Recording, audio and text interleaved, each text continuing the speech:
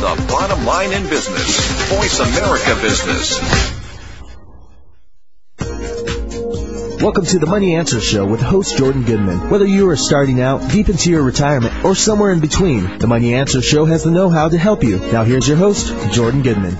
Welcome to the Money Answer Show. This is Jordan Goodman, and this hour we have a very exciting guest, Bill Bartmann, who's one of America's leading billionaires, and he has what he calls the personal success kit to help you become, if not a billionaire, at least a millionaire or a successful person. Welcome to the show, Bill. Well, Jordan, thank you very much. My pleasure to be here.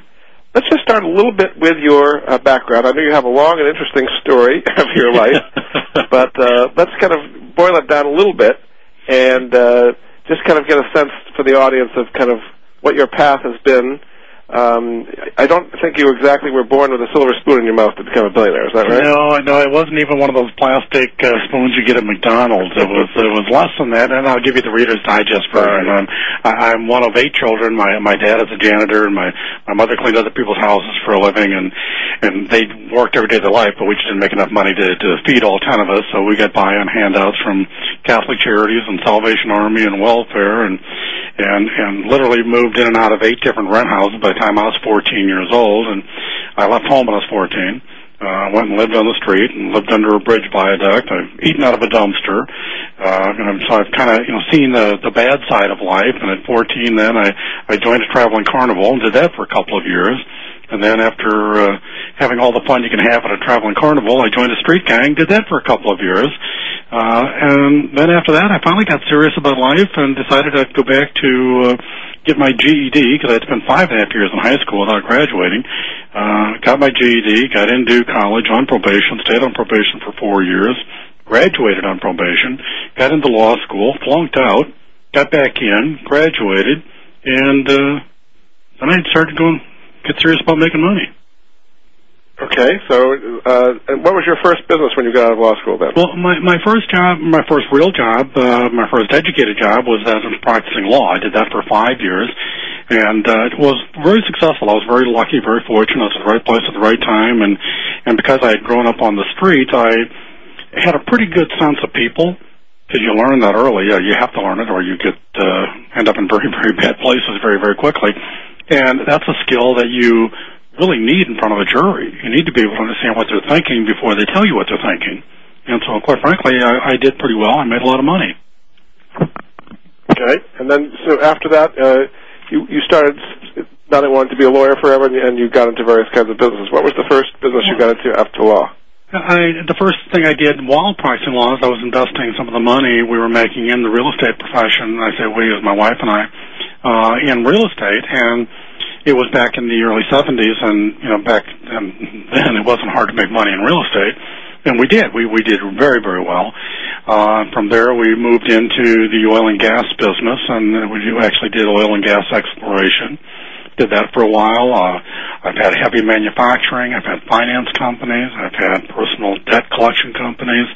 I've done 7 different businesses. Well, I've had 7 different businesses in 7 different industries, so it's pretty eclectic. And I've been all over the board, Jordan. Now, your biggest company was $3.5 billion in sales, and you had 4,000 employees. Is that right? They've actually 3,900 employees. I wouldn't want you to exaggerate. Hold me to task on that. It wasn't quite 4,000, but I got dangerously close. And it was a debt collection company that Kathy and I started in 1986. When we were broke, we had gone broke in the oil and gas business. We had been drilling oil wells in Oklahoma, and if you remember your history, that's when the price of oil went from $40 a barrel down to $14 a barrel. Right. And we, along with a whole bunch of other people, kind of were on the wrong end of the equation. And so we were broke. I was $1 million in the hole, in bankruptcy, had sheriff's liens against me.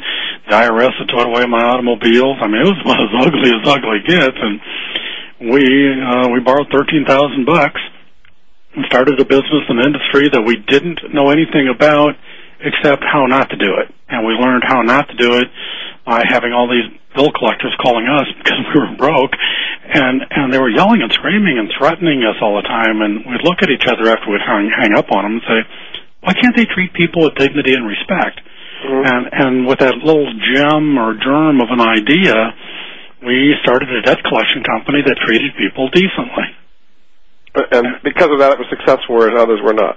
Well, I'd like to think that was the whole reason. And honestly, in my heart of hearts, I believe that was the whole reason. Yeah, we grew the company up, and we then were able to invest money in infrastructure and some technology, and we also did some things that other companies had never heard of or thought of doing. But the entire premise was we were going to treat every single person with whom we were doing business with dignity and respect. And so what really happens, Jordan, in the debt collection business, the people who owe you money, they have some, they just don't have enough. Mm-hmm. And so it's kind of like musical chairs. They don't have enough to pay everybody they owe, but they have enough money to pay some of the people they owe. Well, all I wanted would be was a winner of the beauty contest. I just wanted to be the guy that got paid every month. Mm-hmm. And so by being nicer than all of these other jerks, it was easy. In the land of the blind, one-eyed man is king. In the debt collection industry, you didn't have to be very nice to be nicer than everybody else. Mm-hmm.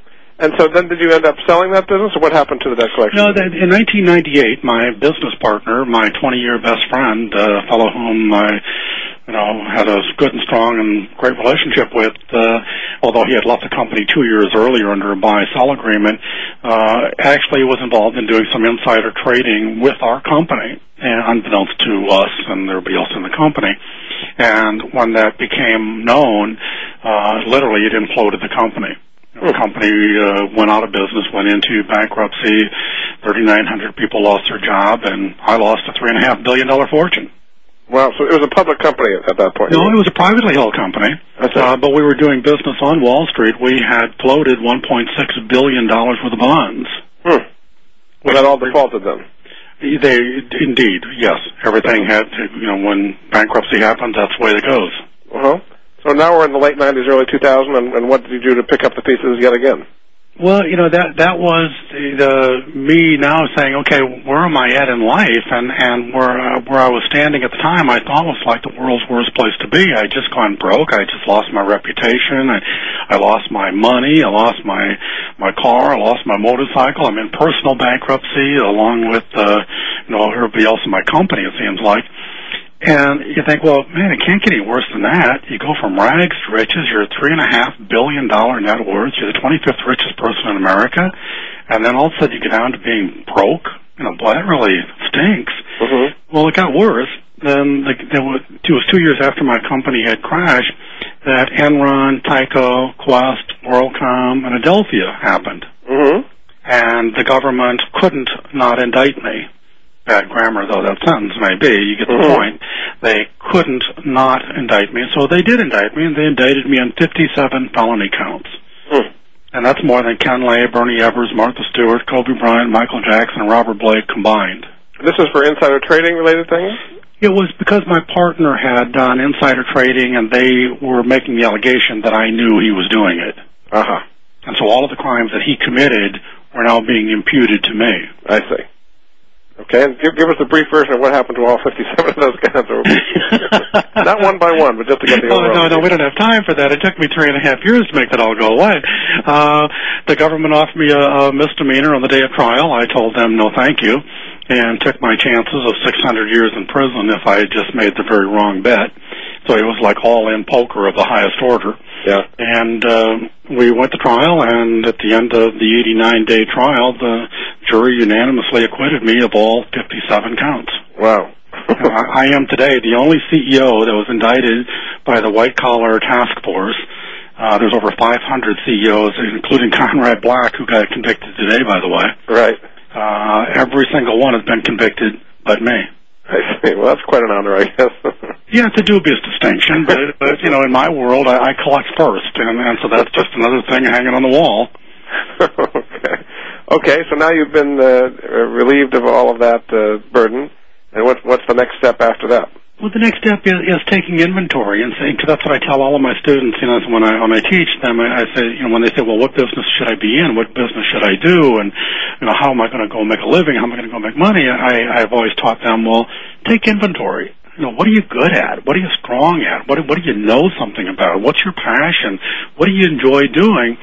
And so I practice what I preach. I took inventory, and I found out that I'm pretty good at starting and growing companies, and I'm pretty good at getting over adversity, and I'm pretty good at setting and achieving goals.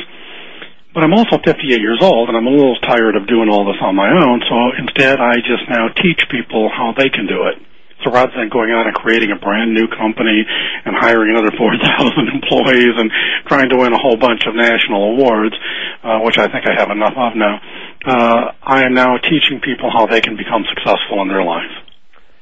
This is Jordan Goodman of the Money Answer Show, and my guest this hour is Bill Bartmann, who you can hear has had a very interesting and wildly up and down career, and now he's in the business of teaching other people about how to become successful in their own businesses. Tell me a little bit about the teaching you do and some of the materials you have on your website, and kind of give me a general sense of the kind of programs you're offering these days. Sure. Because I spent 40 years in business and I've been named the National Entrepreneur of the Year twice, and I've been inducted into the Entrepreneurial Hall of Fame. I've been listed by the Kaufman Foundation as one of the top 100 entrepreneurs in America for the last 100 years, because I created Inc. 500 companies that were privately held, but among the 500 fastest growing companies in America, and one of them had that distinction 4 years in a row. And because I've won, I don't want to say every award, because that would be silly and then stupid and make me sound like an idiot, but I've won a lot of them. And if you go to my website, BillBartmann.com, or www.BillBartmann.com, you will see all of them. I have won hundreds of awards that are national or very significant in their stature, and that doesn't make me any better than anybody else, but it means I have some experience. And so since I have this business experience, I'm now teaching other people how they can do what it is I've done, and that is start and grow businesses, whether they have ever done it before or not. There's some basic things you need to learn in order to start a business, and I teach people how to do that, Jordan, and quite frankly, it's the most fun I've ever had in my whole life. We're going to get into details of that after this coming break, but just tell them what books you have and CDs, DVDs, and the various things that come along with your package. Yeah, certainly. I have one particular package called a Personal Success Kit, and within it are 3 CDs and 3 DVDs that people will sometimes wonder, say, well, why are you including them in a business package? And they have to do with setting goals. They have to do with overcoming adversity. And they have to do with growing and increasing your self-esteem. And the reason they're in there is because you cannot be successful in business unless you can do all 3 of those things. And then I also have my hardbound book called Billionaire Secrets to Success. And I have other audio recordings and teleseminar recordings and a self-esteem workbook. And the self-esteem workbook is probably the most valuable piece of information I've ever put together in my entire life. It literally will transform people. By going through that workbook, you actually begin to value yourself higher than you have ever realized you have ever done in the past. And that's what business people need in order to become truly, truly successful. They need to have this solid foundation underneath them that they can then take some business things and put on top of. So this is my primer, if you will. I teach people how first to build their foundation, their personal foundation, and I teach them how to build their business. Is this a common problem, you think, as people starting their businesses don't really know where they have self-esteem or what their strengths are, and so they go off in directions that aren't really going to ever work? Oh, absolutely. It's the most underrated, most over-occurring problem, and the proof of it is all of the people you and I know that went to great business schools and great colleges and great universities, and they learned from the best and the brightest, and they walked out of there with a head full of knowledge, and they failed because they didn't have the base foundation. So it wasn't that they weren't smart. God, they were. They're probably smarter than at least me. Not you. You're a very smart guy, but they were much smarter than I am. And they learned it from the masters. They learned it at Harvard and Wharton, and I've taught at Harvard and I've taught at Wharton, so I know what they teach there, and it's great stuff. But unless you have a good foundation, all that knowledge is like building a giant, superstructure on top of a sand base. It doesn't matter how pretty it is or how tall it is; it's going to tip over. Very good. Okay, this is Jordan Goodman of the Money Answer Show, and my guest this hour is Bill Bartmann, who's one of the most successful billionaires out there, teaching you how to become a billionaire. And we'll get into the details of it when we come back after this break. The Internet's only all-business and financial radio network, Voice America Business.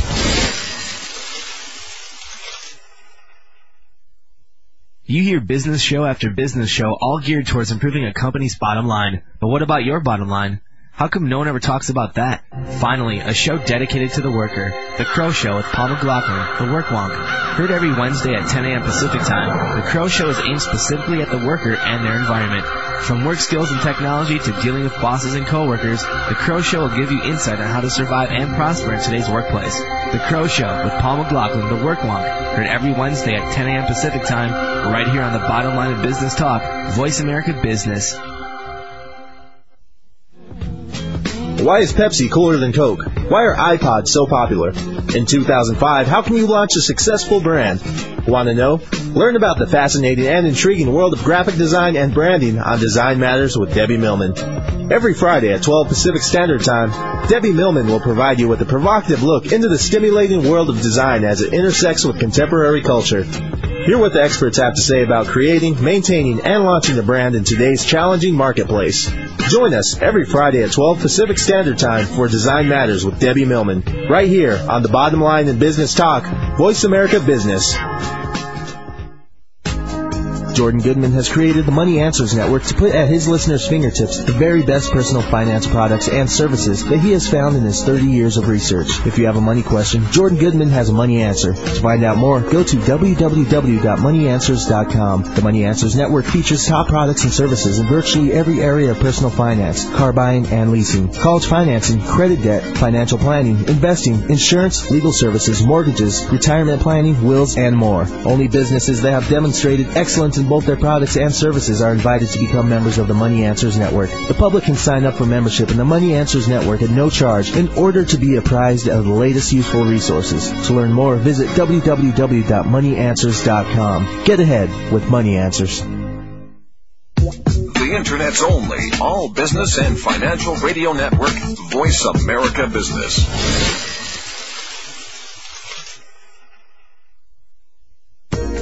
You've been listening to the Money Answers Show with Jordan Goodman. If you have a question for Jordan or his guest, please call us now at 866-472-5790. That's 866-472-5790. Now back to Jordan. Welcome back. This is Jordan Goodman of the Money Answers Show, and my guest this hour is Bill Bartmann, who's, I guess you'd call a self-made billionaire. Is that what you'd call yourself, Bill? Well, that's what the Wall Street Journal calls me and Fortune Magazine, so I'm not going to quibble with them. I'll let them call me whatever they want.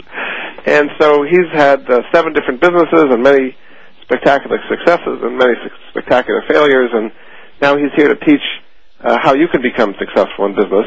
And in his book, which is called Billionaire Secrets to Success, and all of his material, by the way, is at BillBartmann.com, and Bartmann is spelled with 2 N's, by the way. He has what he calls the 9 rules to achieve any goal. And why don't we just start right in with those, Bill? The first rule is to make sure it is your goal that you want to achieve. Absolutely, Jordan, and it's so fundamental and so basic, but it's the one that most people get wrong, and which is why I literally rank it as number 1, because we spend all of our life chasing something only to find out when we end up catching it as something we really didn't want at all. And the classic example of this would be, we know people who are doctors because their daddy wanted them to be a doctor. Or they're lawyers because their daddy was a lawyer, or kids who take ballet, not because they want to take ballet, but because their mom or dad want them to take ballet. Mm-hmm. And I'm not suggesting that kids shouldn't do what their mom or dad tell them. I'm not suggesting that at all, but as an adult, as a grown-up, we need to make sure that whatever it is we're chasing, whatever it is we're after, whatever this thing we're calling our goal, make sure it's really ours, and make sure it's not somebody else's. Make sure we're not doing something just to make somebody happy, just to please somebody. And how do you know that? I mean, if you've just based on some experiences you've had, to know it's something you really want to do as opposed to your parents or other people? Well, I think everybody already knows. I mean, if you're doing a job you don't like, but you did it because, you got pushed into it, or you're doing it because your uncle was that. I mean, look at all the people who join a particular branch of the military because their, lineage had joined the same branch of the military. Mm-hmm. Does it really mean they like it? No. It means that they were kind of told they had to go do that. So if you're unhappy doing what it is you're doing, you're probably not doing what you want to do. You're doing what somebody else has told you you're supposed to do, and maybe it was that guidance counselor in high school. Maybe, God knows now, look back in hindsight, what did he really know? Right. Honestly, he was a nice man, he meant well, and he was probably, a real friendly sort of fellow, and he wanted to give you the best advice he had. The bad news is the best advice he had wasn't very good advice. Yeah. Because it's a little bit too late. You wasted half your life figuring that out, yes. Absolutely. So I tell people very openly and honestly, you can tell this in 15 seconds. Ask yourself, are you happy doing what you're doing? Yeah. If you're not happy doing what you're doing, what would make you happy? They say, well, I can't do that because, I'll make somebody unhappy. You say, well, those are the choices you get to make in life. And I'm not here to preach anarchy or to, argue for divorce. Quite the opposite. I've been married 33 years. I think it's a great institution. But I think you have to be true to yourself. So step number one is you have to make sure if the goal you're after is the one you really want. And if you're doing it for somebody else, you're making a mistake. You want to become successful, become happy, and then you'll be able to take care of them much better than you ever would have by following some silly goal they wanted you to follow. And rule number 2 you have is you actually shouldn't label it a goal in the first place. Instead, you should call it a promise, right? Exactly. And you're saying, wait a minute, well, you just called it a goal yourself. Well, I do because I have to set you up for it.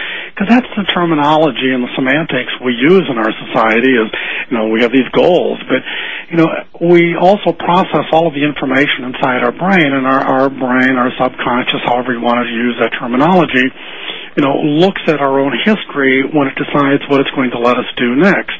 And when we look at our own history on goal setting and goal achieving, if you're an average American, and this is a study done by Harvard Business School, 70% of the people who set a goal will achieve it, 30% don't. And that's an average that runs right across the board, and it's just for everybody in America. In other words, 30% of the time, we will miss. We may only miss by a little bit, but we're going to miss. Or we may miss by a lot. And maybe it'll be like our New Year's resolution. God knows. I'm surprised it's as many as 70% actually who make it. Well, I was when I heard the number, but I guess they use the floating scale or something. I don't know. Yeah. But the point is, that if your brain already knows that you're going to miss the target 30% of the time, it's not helping you 100%. It's only helping you 70%. It's already got some doubt, reservation, or equivocation in there. But what if you called it something other than a goal? What if you called it promise? What if you just said, well, I promise I'm going to go do this? Now your brain would go to its data bank, its memory, and say, what's your history on a promise? Well, in America, Harvard did a study on that too. It's 99%. 99% of the time when people make a promise, they keep it. It's pretty amazing. Yeah, it is. I mean, so just by changing the simple semantics, calling it one thing versus calling it something else, your brain reacts to it differently. Now, you still have to go do the work, effort, and energy, but now you got your brain helping you rather than sabotaging you. Very good. All right, so now we have know that the goal is your own. We're now calling it a promise instead of a goal. Your third rule is to clearly identify what your promise is. Is that a problem for a lot of people that don't really identify what the promise is in the first place? It is. So, and so classic, and Jordan, you probably have heard it 100 times, because in your business, you'll ask somebody, what they want, and they'll say, I want to be rich, or I want to be famous. Yeah. Well, rich doesn't mean anything. Famous doesn't mean anything. I mean, it's an ambiguous, amorphous term that has no context to it. So when you say your goal is to become rich, well, that didn't mean anything to you either. You don't have a target. Mm-hmm. And so I tell people you have to clearly identify your promise. What I'm really saying to them is they have to narrowly identify their promise. They have to say explicitly. So when I was broke in 1986, after going broke in the oil and gas business, and said, I want to be filthy stinking rich. Well, that's cute, and it's a little better than just saying rich, but not much. It still didn't say very much. It's not very clear or specific at all. Yeah, so I had to make it more clear. So I went and identified who was number 400 on the Forbes 400 list. Because that was now very clear. I knew exactly, if I could get on the Forbes 400 list, I'd be rich. Mm-hmm. And so I found out this guy had $482 million worth of net worth. I was $1 million in a hole. Mm-hmm. And I said, good, I'm only $483 million away. But now I knew exactly what I had to do in order to get to exactly where I wanted to be. There was no general guessing about it. It was all very, very narrow, very, very specific. Now, the bad news is I told myself I was going to do that in 5 years, and I failed. It took 5.5. Mm-hmm. But you did make it onto the Forbes 400 list then? Yes, I did. Forbes 400 3 years in a row. Uh-huh. and actually rose to number 25 before the crash happened. Great, so that's number 3. Your 4th rule is to identify your personal motivator. What do you mean by that? We will do something for someone else much faster and much easier than we will ever do it for ourselves. You know, it's easy for us to quit if we're the only skin in the game, but if we're doing it for someone else, you know, then we have another incentive. We have one more reason. And motivators can be either positive or negative. You know, a positive motivator would be someone you love. You say, well, I'm going to do it for my wife, for my kids. I'm going to become successful so that they can have a better life. Well, something that's positive, and that's wonderful. Negative motivators work every bit as well. A negative motivator would be not you're going to do it for someone, you're going to do it to show someone. You know, this is the person that told you you were stupid. This is the person that said you couldn't. This is the person that said you were a nincompoop or whatever they called you. And you'd love to show them. I mean, the greatest revenge of all is success. Because it irritates the heck out of them. Because there's nothing they can do about it. So negative motivators, to me, are more powerful than even positive motivators. So it's good to have a little bit of each, some positive, some negative. Yes. And I tell people, try to find a balance, but trust me, negatives will give you more of a reason to wake up in the morning than a positive one. Okay. So that's rule number 4. Again, this is Jordan Goodman of the Money Answer Show, and my guest is Bill Bartmann, who's the kind of teacher to billionaires. He has been a billionaire himself, and he's now teaching other people with what he calls the Personal Success Kit. His website is billbartmann.com, and we're now on to his 5th rule of the road, which is to create a promise plan. Now, tell us how you should be doing that briefly. Absolutely. And again, you know my background, Jordan, everything I've done for the last 40 years has been in the business world. And I've never met a successful business that didn't have a business plan. And a business plan basically just lays out the who, what, where, why, when, and how of the business. You know, it just kind of identifies all these issues and comes up with answers for each of them. And it's never perfect. It's never absolutely right. But at least it's a document that in the business you can look to for some guidance and some instruction, and you kind of know what to do, you know, when you don't know what else to do. Well, all I've done is apply that very simple concept of a business plan into your personal life. Because if we'll spend hours and days and weeks and months writing a business plan for a business, why wouldn't we bother spending a little bit of time writing one for our life? And you ask the same question, you know, the who, the what, the where, the why, the when, and the how. The what, you know, what's your objective? When? By what date? Where? I tell people to identify a location. Why? You know, why are you doing this thing? And you have to have your own answer. Who? Who will benefit from this thing? And how? How are you going to do it? What are the steps necessary? And when I get to this point in my conversations with people, this is when they freeze up and go, but I don't know how. I said, good, because you don't need to know how. You cannot know how today. How is unknowable. If you have a really good what and a really good why, the how will show up. If you know what you want to do, if you know why you want to do it, how will start. How will show up. How will come. And they go, well, you know, that sounds like superstition or voodoo or mysticism or some crazy, you know, foo-foo thing. Well, I'm not a crazy foo-foo guy. You know, I'm a real serious, pragmatic business guy with 9 zeros. And I'm telling you, if you have a really good what and a really good why, the how will show up. Kind of like mother of invention, you know, is necessity in a certain way. Well, in a fashion it is, but more than that, if you start, your brain starts helping. It starts becoming aware of. You start paying attention to. It starts filtering out noise and chatter and starts showing you some things that were probably right there in front of you all the time, but they weren't relevant to you because you haven't started yet. But as soon as you start, that becomes terribly relevant to you. So you've had lots of students who did identify that but didn't know the how, and then in fact they did find out how to do it. Well, absolutely. And I have had now thousands of students, and some, if you look on my website, you'll see there's some luminaries on there. I have taught these basic principles to everybody from Ken Blanchard to Hulk Hogan to Bill Cosby. I mean, you know, there's some people that are world-class athletes, world-class movie stars, world-class thinkers, and I've done it for plain Jane, you know, man on the street, because the rules apply to everybody. Very good. Okay, this is Jordan Goodman of the Money Answer Show, and my guest this hour is Bill Bartmann, who teaches people how to become a billionaire, and we'll be back after this.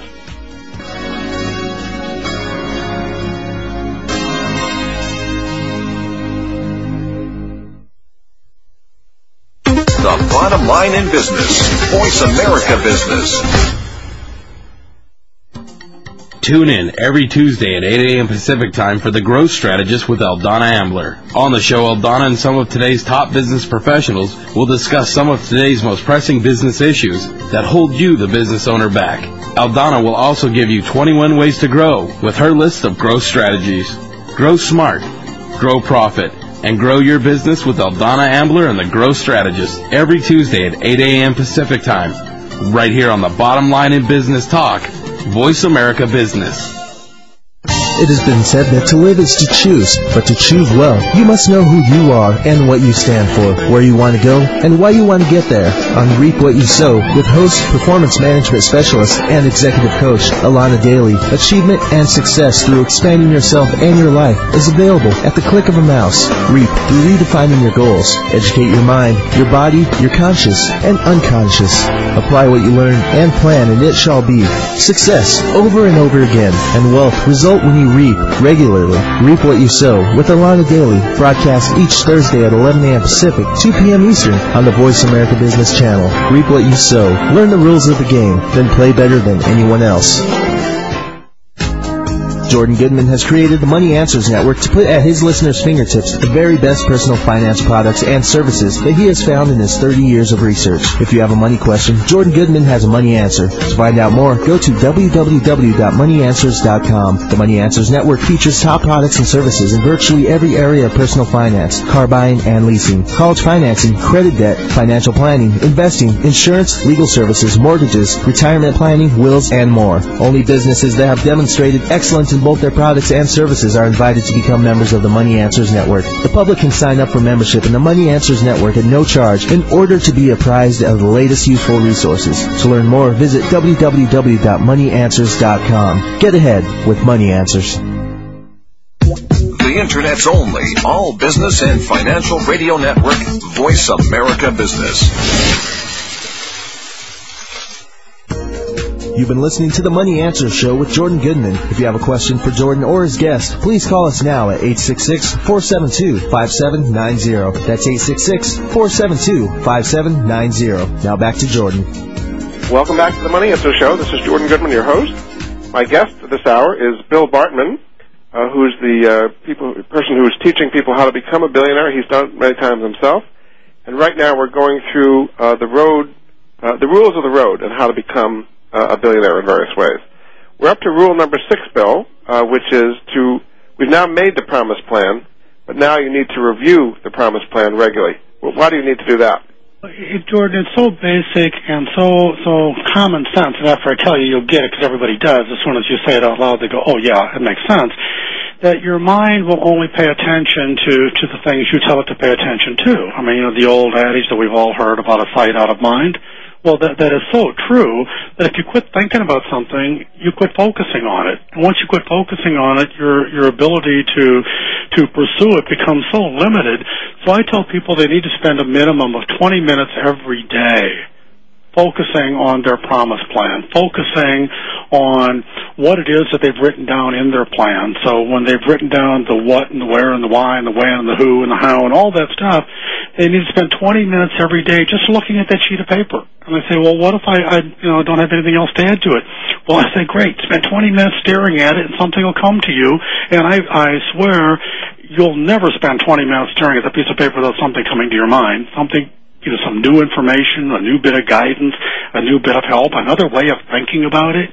And then you add that to your paper, and pretty soon your business plan, now your promise plan, becomes bigger and broader and much more clear. So what do people find when they review their plan that they wouldn't have done if they had not reviewed it? Oh, things that come to mind are just, it's like waking up in the middle of the night with an idea.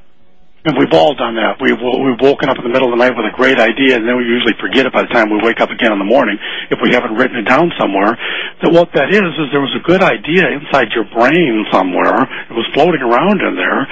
It tried to get out, but it didn't have a place to get out to. But if you're actually spending 20 minutes a day studying on your promise plan, you have created a vehicle. You've created a way for this thing to come out and literally now become part of the plan. Very good. Okay, so that's rule number 6, is now you're reviewing your promise plan on a regular basis and kind of readjusting things as you're going along. Absolutely. Your seventh rule is to tell yourself that you will succeed. It seems like an obvious thing that people would do that, but why do people not do that, and what's the value of that? Well, the people don't do it because they think, self-affirmations are foo-foo or some kind of, voodoo, throw salt over your shoulder, bury a dead chicken in the backyard kind of stuff, and it's not that at all. Our mind, our psyche, our subconscious, it listens to everything that comes to it, and the one thing that comes to it with the greatest credibility of all is our own voice. It believes us more than it believes anybody else. It really does. And so when we're giving ourselves positive affirmations, acknowledging that we really do think we can do something, it's hearing that noise. It's hearing that voice. It's registering that information and putting it in the file cabinet every bit as much as if somebody were telling you you couldn't do it, you would hear and listen to that too. So by telling yourself positively that you can do this thing, you're putting good information in your file cabinet. And a classic example would be Michael Jordan. Michael Jordan can shoot and has shot free throws blindfolded because he's done them in his mind so many times before he's ever stood in front of the free throw line. Tiger Woods in the book, The Eye of the Tiger, tells everybody that Tiger Woods will never hit a ball, never hit a golf ball on the driving range, in the fairway, in the rough, a sand trap, or on a green until he has mentally walked up to that ball and hit the ball and watched the club head hit make contact with the ball, watch the ball rise, watch the ball arc up, watch the ball descend, watch the ball hit the ground, watch the ball roll to a stop. Tiger Woods does that every single time before he hits the ball. Now that's just telling himself mentally what's going to happen, and then mostly, not every time, but mostly that's exactly what then occurs. Just kind of visualizing your success beforehand, and that helps make it actually happen. Absolutely, and again, you can put whatever terminology you want on it. It's just the way it works. I've got a great story on self-affirmations. 1997, Kathy and I were interested in buying the Chicago Bulls basketball team. And so we entered into negotiation with Jerry Krause and Jerry Reinsdorf this is back in the Michael Jordan, Scottie Pippen, Dennis Rodman, Steve Kerr, Phil Jackson era. Mm-hmm. And because when you buy a team, you're really buying the players. You're not, granted, you get the hot dog franchise, but you're really buying the players. We went to Chicago and spent a lot of time talking to the players, and one of their players then of great repute was Dennis Rodman, and most people familiar with the sport of basketball know Dennis. He was the bad boy of basketball. Mm-hmm. He had multicolored hair and body piercings all over the place and tattoos of almost every description, and got married in a white chiffon dress one day. Dennis was a proverbial bad boy. He liked irritating Bill Jackson. That was kind of his thing. And one of the things that Dennis would do that really irritates Bill is before every game there's this thing called the shoot-around, where all the players come out off the bench and go shoot the ball and warm up and do their little exercises and kind of get ready for the game. Dennis would never participate. Dennis would always sit there on one of the folding chairs courtside, and he would stretch his legs way out in front of him with his shoes off, and he'd have a towel over his head, but underneath the towel he'd have his Sony Walkman plugged in his ears, and his arms crossed across his chest. Now, if you ever watched the Chicago Bulls game, you've seen that picture 1,000 times. That's Dennis Rodman. And invariably, somebody from the media would come up to Dennis and say, "Dennis, what are you listening to?" And Dennis would say, "Pearl Jam," because that was a big band back in those days. And one day I'm sitting next to Dennis, and I asked the same stupid question. And Dennis looks at me, and he goes, "Bill, I tell everybody it's Pearl Jam, but it's not." And I go, "Who is it?" And he doesn't tell me. He instead takes his Walkman off of his ears, reaches over, and sets it on top of my head. And I'm listening to Dennis Rodman talk to Dennis Rodman about how Dennis Rodman played the team he's going to face tonight, the last time he played that team. Mm-hmm. And Dennis had one tape for every team in the league. Now that's self-affirmations. Certainly worked for him. Yes. Well, it did. He was the greatest rebounder in the NBA. Yeah. Great. Okay, so rule number 7 is to do self-affirmations. Bill Bartmann's rule number 8 is to tell others about your promise. Why is that important? Well, it is because it's so important to get some skin in the game. The old adage of it's okay to fail if nobody knows.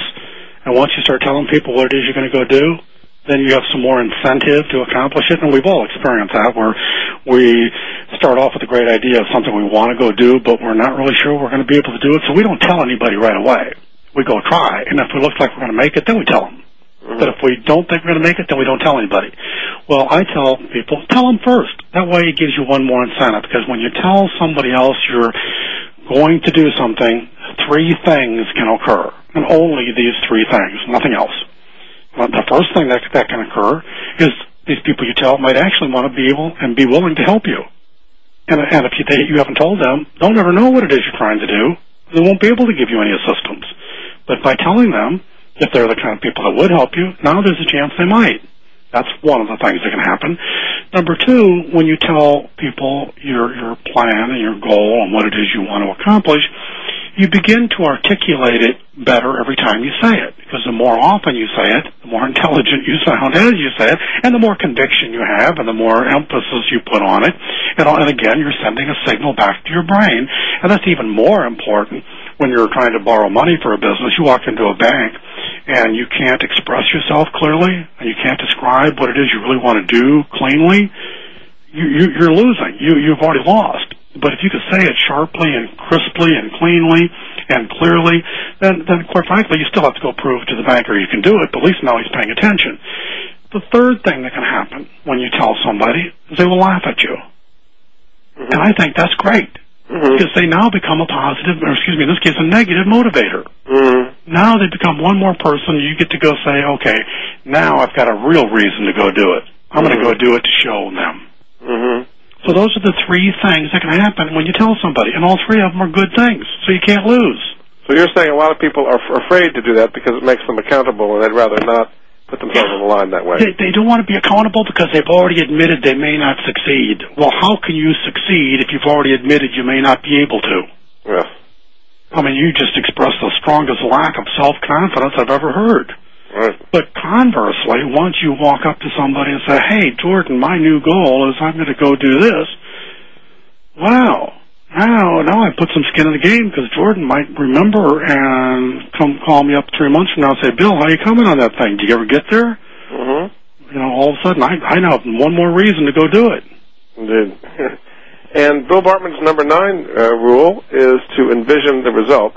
How is that different from what we talked about before, where you're kind of visualizing what you want? It's more than that. It's so much more than that. And it's because in the earlier part, we're really talking about the self-affirmations. We're talking about talking to yourself. And here you're absolutely getting a mental picture of it. And the way I describe this to people is I ask my audiences when I do this in front of seminar groups, and I do anywhere from 1,000 to 10,000 people now almost a week. I'm doing 12,000 people next week in St. Louis as part of the Get Motivated tour, and I'll do 20 plus 1,000 down in Dallas 30 days from now.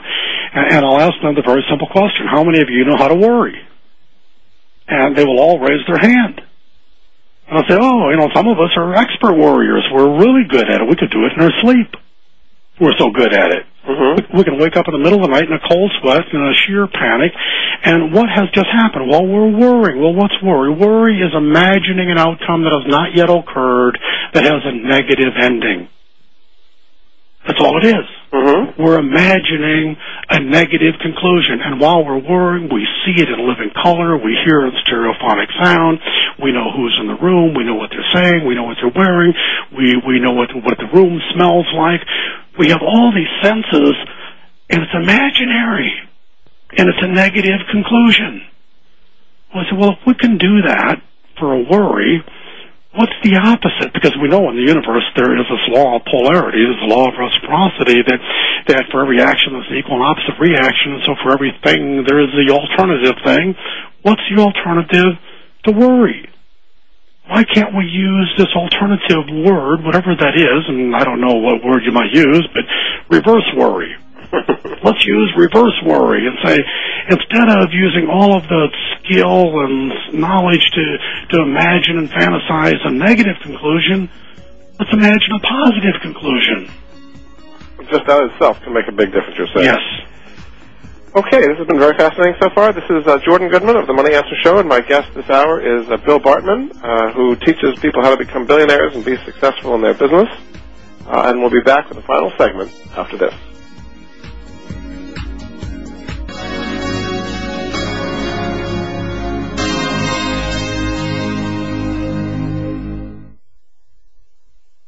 The bottom line in business. Voice America Business.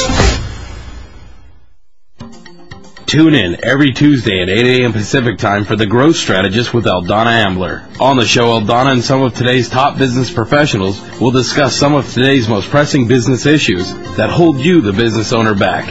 Aldana will also give you 21 ways to grow with her list of growth strategies. Grow smart, grow profit, and grow your business with Aldana Ambler and The Growth Strategist every Tuesday at 8 a.m. Pacific Time, right here on the Bottom Line in Business Talk, Voice America Business.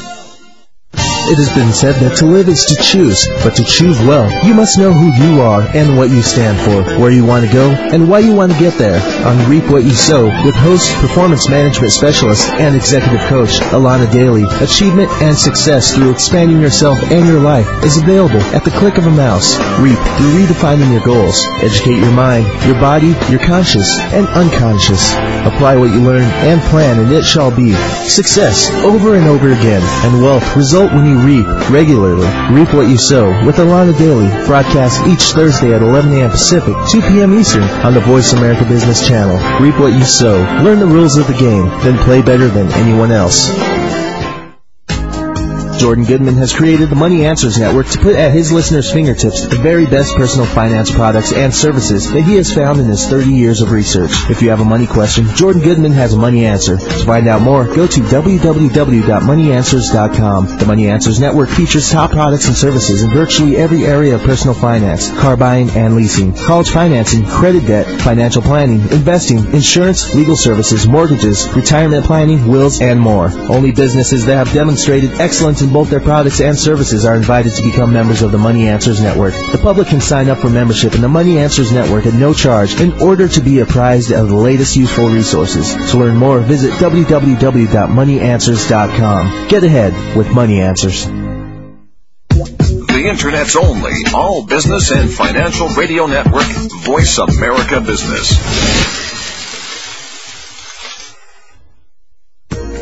You've been listening to the Money Answers Show with Jordan Goodman. If you have a question for Jordan or his guest, please call us now at 866-472-5790. That's 866-472-5790. Now back to Jordan. Welcome back. This is Jordan Goodman of the Money Answers Show. My guest this hour is Bill Bartmann of BillBartmann.com, who's had a really incredible career of 7 successful businesses and all kinds of exciting failures, and coming off the street to become a part of the Forbes 400. He's really been all over the place. Welcome back to the show, Bill. Well, thank you, Jordan, and I appreciate being here with your audience. Let's talk about your self-esteem workbook. Now, it's a long workbook that has all kinds of different questions and exercises in it, but you say this really is one of the most important things in becoming a successful business person is having self-esteem. And talk about that a little bit and what this workbook can do to help people. Well, absolutely, and I believe this in every drop of my body, every corpuscle of my body, that unless you have self-esteem, good, solid, strong self-esteem, a good self-conviction, a good belief that you're okay, and I'm not telling you that you have to act like you're Superman or stand on a street corner and beat your breast and tell the world how great you are, but to feel good about who you are, where you are, the way you are right now. That's self-esteem. And unless you have that, you really can't succeed in business. You can't succeed in life. You really end up just being some mostly sad, woe-begone, almost pathetic kind of person until you can find a way to build and develop self-esteem. And I know that because I know it from my own history. Because I grew up in a world where I was the poster child for low self-esteem. I grew up on welfare and poverty. I grew up in a neighborhood where I was the smallest kid in the neighborhood. I got beat up every single day of my life. So I saw self-esteem as a kid growing up in that kind of an environment. I saw it as a high school dropout. I saw it as a teenage alcoholic. I saw it as a member of a street gang. I saw it 100 different ways. And by being able to learn how to change and grow my self-esteem, I was able to go from, that life of welfare and poverty to becoming the 25th wealthiest guy in America. I was able to go from a homeless kid to my wife and I now living in a 12,000 square foot home.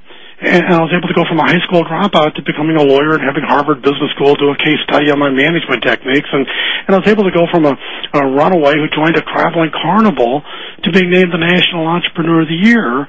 And I was able to go from a drunk to somebody who was awarded a permanent place in the Smithsonian Institute's Museum of American History. Now, Jordan, I'm telling you, that transformation didn't happen because somebody came along and hit me on the head with a magic stick, or they didn't sprinkle pixie dust on top of my head, and they didn't give me some magic silver bullet. And I didn't get any smarter, I didn't get any better looking, I didn't get any taller, I didn't change anything except for one thing, and that one thing is I changed my opinion of me. And I learned how to view me positively. And I don't mean fabrication or, making it up or trying to kid yourself, but literally just looking at all of the things I've ever done wrong in my life, but being just as honest and looking at everything I've done right in my life. And by comparing those two and balancing them and finding out that, yeah, I really have made a lot of mistakes, and I really did do a lot of stupid things, and I really did do a lot of things I wished I hadn't done, but I had also done a lot of good things, and I had done some things that I was pretty proud of. And when I started comparing them honestly, we never are honest with ourselves. We aren't. We're so modest, we can't be honest. But my workbook shows people how to value honesty more than modesty. So instead of just being modest and saying, oh, that doesn't count, or that's not important, or gee, that's no big deal, I show you it is a big deal. And I show you how to measure it, and how to write it down, and how to record it, and how to look at it, how to see it, and how to believe it. And then what happens inside your head is you begin to see yourself for who you really are. I mean, I am exactly the same person I was when I was a 17-year-old high school dropout, drug addict, alcoholic, gang member. And now I just happen to be standing in a much different position, and the only thing that changed is the way I view myself. So you've seen this happen with your students, is that they go through the self-esteem workbook, understand their own self-esteem, and then can accomplish things that they never thought were possible. Absolutely, and it's kind of like having the Rosetta Stone. The Rosetta Stone, for all those people who know, is this block of stone that had the alphabet on it that helped us decipher the hieroglyphics. And for the hundreds of years before the Rosetta Stone was found, people just thought that was scribbling on the wall. They didn't know what it meant. And all of a sudden they go, oh, it's kind of like breaking the code. Well, I have figured out how to break the code. And you say, oh, Bartmann, come on, you're a business guy. No, I have a degree in psychology, too. And I also have a degree in law. And I've got 40 years of doing this. And I've got 9 zeros behind my name. So I really do understand it. I'm not trying to sell anybody anything. I'm just trying to say, I figured it out. And it wasn't that hard. It was really simple. You just have to be honest with yourself. And I show people in this 40-page workbook, so it's not a big, complex book, 40 pages of answering some questions about yourself. And when you get done, you will know the new you so much better than the old you, and you're going to like it so much better. It changes people's lives, Jordan. Great.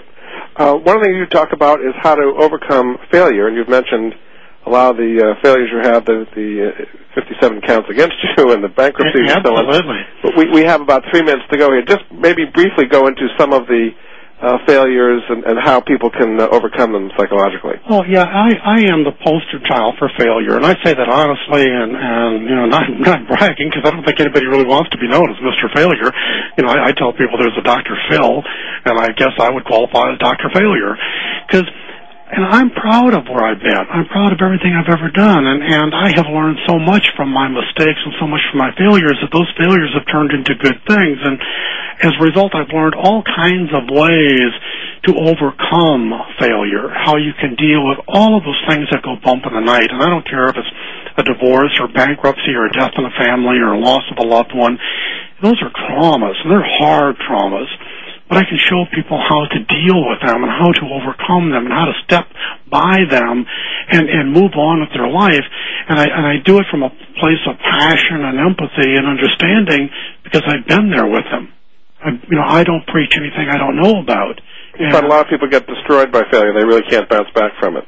They do. And the difference in a successful person and an unsuccessful person is that the successful person learned how to deal with his failure, meaning both of them failed. I have never met a successful person in my life that hasn't failed.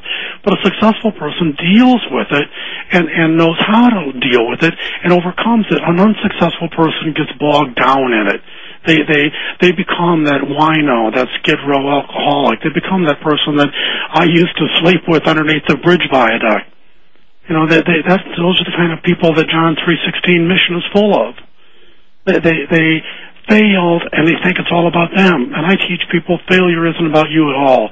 Failure is no more you than your high school picture is you. It was you at a moment in time. It's not really you. It's just you at that snapshot. And you're not the same person you were the day you graduated from high school. I don't care if you do have a picture of you. You're not the same person today. You're not the same person you were when you failed either. You've changed. Very good. Well, this has been fascinating. This is Jordan Goodman, and this has been an interview with Bill Bartmann. You can go to his website at BillBartmann, BARTMANN.com, and find out about Bill's personal success kit. We've just had a chance to touch on it very briefly here, but it's really been fascinating, and I hope we inspire a lot of people to be just as successful as you've been, Bill. So appreciate your being with the show very much. Thank you, and my pleasure, and God bless you and all of your guests. Thank you very much. And we'll be back next week. Thank you for joining Jordan Goodman and the Money Answer Show. If you have a question for Jordan, please visit his website at www.moneyanswers.com. And be sure to tune in every Monday at 12 p.m. Pacific Standard Time right here on Voice America Business. See you next week.